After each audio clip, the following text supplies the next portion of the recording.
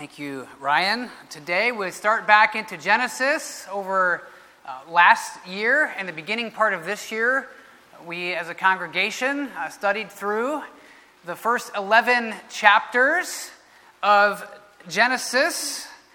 And I will tell you that it is not my goal, nor is it within my ability to adequately summarize the first 11 chapters. But for your convenience, in our microwave everything culture, I have put all of it down into 3 handy points that you can take with you. Now, we will get through these 3 points. I'll remind you of them again next week. We'll have some time to let some of these truths sink in.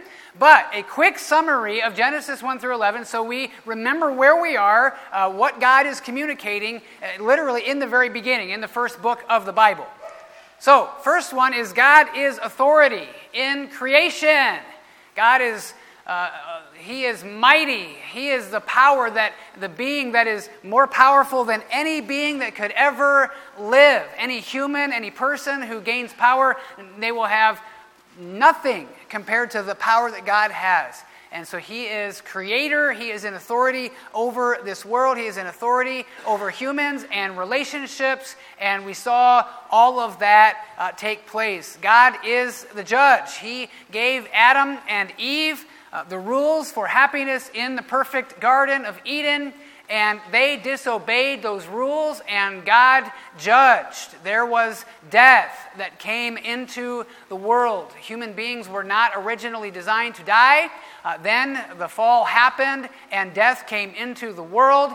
We read through some of the genealogies and saw that people began to die. That's what happened because of sin. And then things got really bad in the middle of that series, where we looked at the sin that led to the judgment of the entire earth. And so we can portray God as judge. We know that He flooded the entire earth, save 8 people, Noah and his family. But while that may sound kind of terrible and bad, the story didn't end. There's a lot of Bible left to go. And so we know that God is a compassionate God who loves His creatures and wants them to have hope and a future. So despite judgment that we deserve, despite judgment that our sin may earn, there is a Redeemer who is coming, predicted in Genesis chapter 3, and His name is Jesus. And we see Jesus from the beginning of the Bible, even from these beginning chapters of Genesis. So there are your 3 handy-dandy points that will give you some sort of a summary and a grasp on Genesis 11. I'd be happy to discuss with you if you think I left anything out, but that was my best attempt to get those 11 chapters into something that could help bring us forward to today and launch us forward into Genesis chapter 12. So, we are confronted in the beginning of Genesis chapter 12 with a man named Abram. And these first few verses, I'm glad that we have some ongoing time in this series. Today will not be the only day that we talk about Abram and his journey, and some of the content here will layer it into next week and coming weeks a little bit as well. But I knew that we would not have loads of time today, but I wanted to do what I hope will be an adequate start for all of us, a start to this series, a start to forming our thoughts about Abram and who he is and what God is doing in him, despite some of the things that have gone on in his life up to this point. So we don't see a whole lot about Abram before God just arrives in chapter 12, and we say, now the Lord said to Abram, and God begins to speak to him. We don't know a whole lot, but we do know that he has a past. And so I want to start off today by saying that the past can affect you, it can affect us. This is not going to be a comfortable restart to this series. As we restart into Genesis, as we get into chapter 12, this will not be comfortable. For some of us, the very last thing that we wanted to do when we got out of bed this morning is come into this room and be together and have the Word of God preached by a pastor who is going to talk to us about our past. The last thing some of us want to do is to think about our past. And the other thing that will happen here is that we see Abram's past tied to his family, and that might be the second thing that many of us don't want to do, is to come here and think about our past as it fits in with our family. It can drudge up a lot of very difficult, a lot of very negative memories, emotions stirred. questions, wondering, failings, hurt, abuse, neglect, discord, disunity. The list could go on and on. All of these things are present in our families. And rather than run away from it and smile and put ourselves on the front of a Hallmark card, how about we do what the Word of God does and embrace it? Now, you might sit here and say to yourself, well, it doesn't say a whole lot here about Abram's family, and so what are you really talking about going after my family today? Well, listen. I want us to back up. I have some verses here from Genesis chapter 11, and I want to reread 27 through 32. I don't know what your Bible says, but on the heading here before 27 starts, mine says Terah's descendants. So let's follow this. These are the generations of Terah. Terah fathered Abram. So Terah is Abram's dad. All right, so Terah fathered Abram, Nahor, and Haran fathered Lot. Haran died in the presence of his father Terah in the land of his kindred in Ur of the Chaldeans. And Abram and Nahor took wives. The name of Abram's wife was Sarai, and the name of Nahor's wife Milcah, the daughter of Haran, the father of Milcah and Iscah. Now Sarai was barren; she had no child. Terah took Abram his son and Lot, the son of Haran, his grandson, and Sarai, his daughter-in-law, his son Abram's wife, and they went forth together from Ur of the Chaldeans to go into the land of Canaan. But when they came to Haran, they settled there. The days of Terah were 205 years, and Terah died in Haran. And you may go, hey, that's nothing more than a bunch of names. It doesn't tell me anything about Abram and his past. I want to fill this in because this is so important to us as we seek to understand this and to realize that our past can affect us. The very end, it says in 31, Terah took Abram his son and Lot the son of Haran his grandson. They went forth together from Ur of the Chaldeans to go into the land of the Canaan. They didn't do that. Terah got the call to go to Canaan. They didn't do that. They stopped in Haran. And Haran is a place that is known for wicked and idolatrous false worship. They worshiped the god of the moon. Or they worshiped the moon itself. That's what they were involved in. And this is known. I didn't make this up or pull it out of some commentary. And I took your father Abram from beyond the river and led him through all the land of Canaan. And I made his offspring many. All right, we see that. And in other places in Joshua, we can see directly where Terah is named, Abram's father is named as an idolater. And we see God's movement, we see what he's doing, but we see that Terah does not serve the Lord and that he falls into idolatry. And so to say that Abram has a past and that his father, at the very end of verse 2, right before this, thus says the Lord, the God of Israel, long ago your fathers lived beyond the Euphrates, Terah, the father of Abraham and of Nahor, and they served other gods.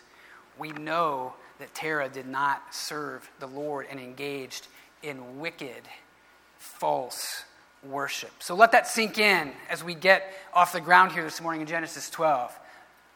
Abram, a man with a family, and a family that had a past of wickedness and turning away from the Lord. It seems so harsh.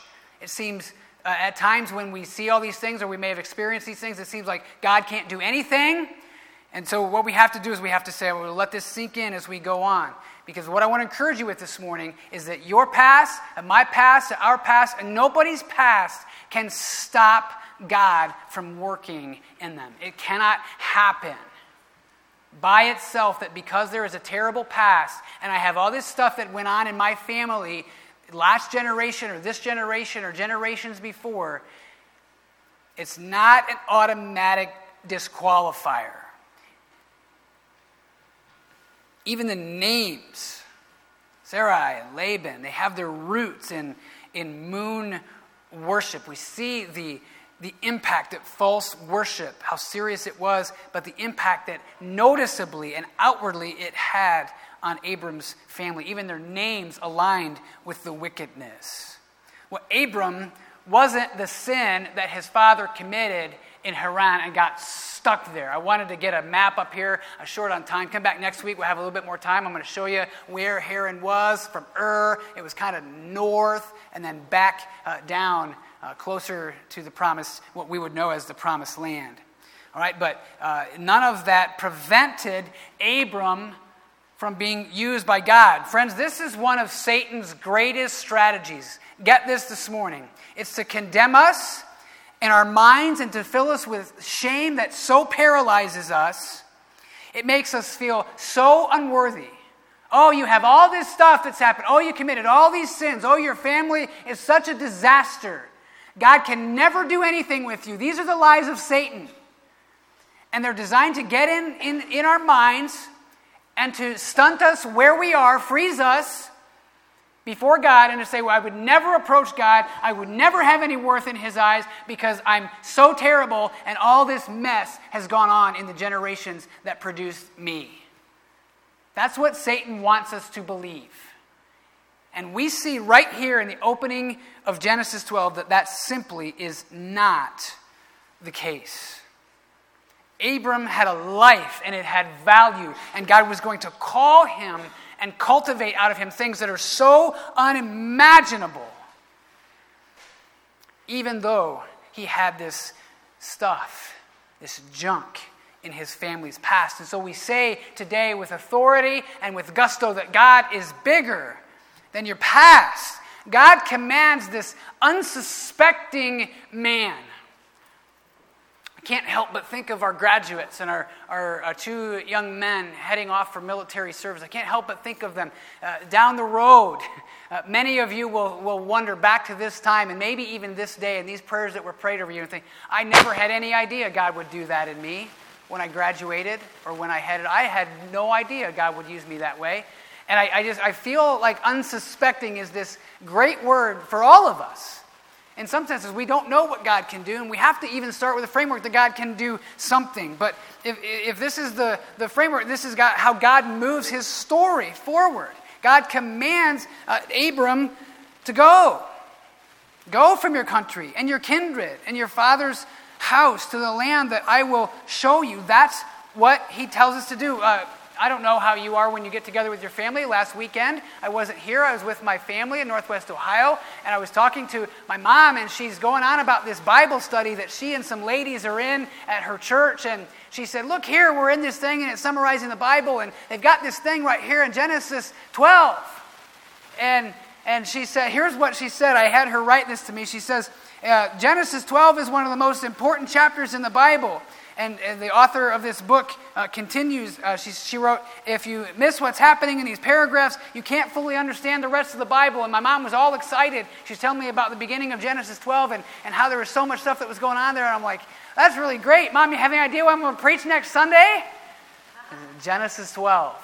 And she just looked at me and said, are you serious? I said, yeah, that's really great. So I had her send me those paragraphs. I can't remember the name of the lady that wrote this book, but it's one of these outline of the Bible type books. Very helpful and very good stuff. I wouldn't disagree with any of that. These are hugely important chapters. And specifically, these first few verses, so important. And why? Abraham's entire identity is wrapped up in what God tells him. It's his survival, it's his livelihood, it's his wealth, and even political power were all tied in their culture to land. For us, land isn't that big of a deal. We can be a lot more transient. We can just rent some land for a little bit. We can rent a place to be, and then we can stay for a little while, we can go somewhere else. For them, that wasn't the case. Their whole livelihood, all of who they were, their identity was wrapped up in the sense of land. And so God calls Abram away from land and away from people, away from his background, away from the idolatrous false worship, and he calls them to true obedience. But then he promises him a land and an identity that is different than what was going on in his past. Praise the Lord. He promises an identity for us in the future that is better than what was going on in our past. We got to stop right there and say, yes, yes. I decided one time I was going to fix something in my van. All right? The thing was janky. What do you call it? The sun visor. All right, it wasn't working right, and I was getting so frustrated because it wouldn't hold upright. It just sort of fell down. And so I'm going to get on the internet, and I'm going to order one of these things, and I couldn't find a good price. I'm cheap. And so I called the junkyard, and I said, can you get me one of these? They're like, yeah, we're going to have to order it, but it was half the price of the internet. So I was like, deal. So the day comes, and I go into the junkyard where they ordered this part for me, and I walk in. I'm not exaggerating this. I wish I had a picture of this wall. But there are at least 75, if not more, purchase orders on the wall in the junkyard office. And I come in, and the guy says, can I help you? And I said, sure. I ordered a visor for a 2011 Kia Sedona. And without any hesitation, the guy turns around to the wall with all of these things pinned all over it. And he walks right to mine, and he pulls it off. And he comes over and he processes my transaction. And I looked at him and I said, that's one of the most incredible things I've ever seen in my life. How did you know that was mine? There's all these orders on the wall. That is so amazing and so impressive. And finally, one of the other guys says, listen, he already knows how good he is. He doesn't need you going on about it right now. All right, okay, so I got that calmed down. But listen, we are so unassuming and so unsuspecting. And this is what God is doing with Abraham as he goes and he finds the right one. The right one. At the right time. And he pulls it off the wall. And he says, I'm going to use you. And friends, that's not just Abraham. It's us. He's got a way to use us. Especially when it's broken and it won't stay upright and you're frustrated because it's not going right. He's got a way where something new is going to change it. Now, the story of how I got that changed and installed is a whole other story. I have to wait for another time. It did work. We don't see anything in here of Abram's merit, qualifications, pedigree, accomplishments, education. No. We see him here. We go through the promises. I'll make you a great nation. I'll bless you. Your name will be great so that you'll be a blessing. I'll bless those who bless you. Him who dishonors you I will curse. And you and all the families of the earth shall be blessed. So Abram went, verse 4. Abram went. He heard and he responded. No different for any of us. We don't have to bring a certain amount of qualifications, background, pedigree, family. None of it will bring us to faith in God, except for God going in and pulling that one off and saying, yes, I want to use that one. I want to use her. I want to use him.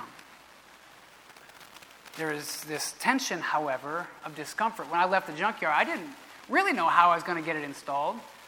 Right? Like every bad story, I thought I could do it. Right? Oh, I bet I could do that. So there's always this discomfort, and that's where we're going to end for today. This is a hopeful passage, isn't it? Abram leaving this, God promising him an identity and a future, but it assumes discomfort. Abram went. Boy, it can be a challenge for us.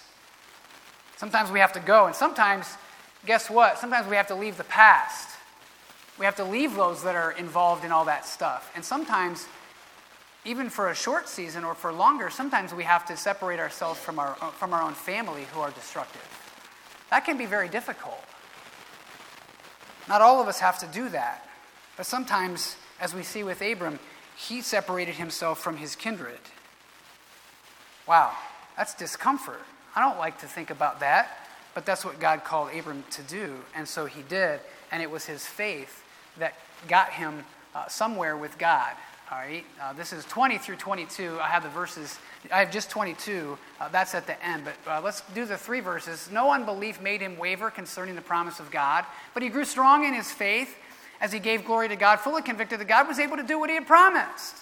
And that is why his faith was counted to him as righteousness. Abram believed. No different for us today. As you think about walking away from your past and walking away from the guilt and the shame, like the people of Egypt who left slavery, and God had called them to something greater. Like Abram, his family, he's calling Abram to something greater than the false worship.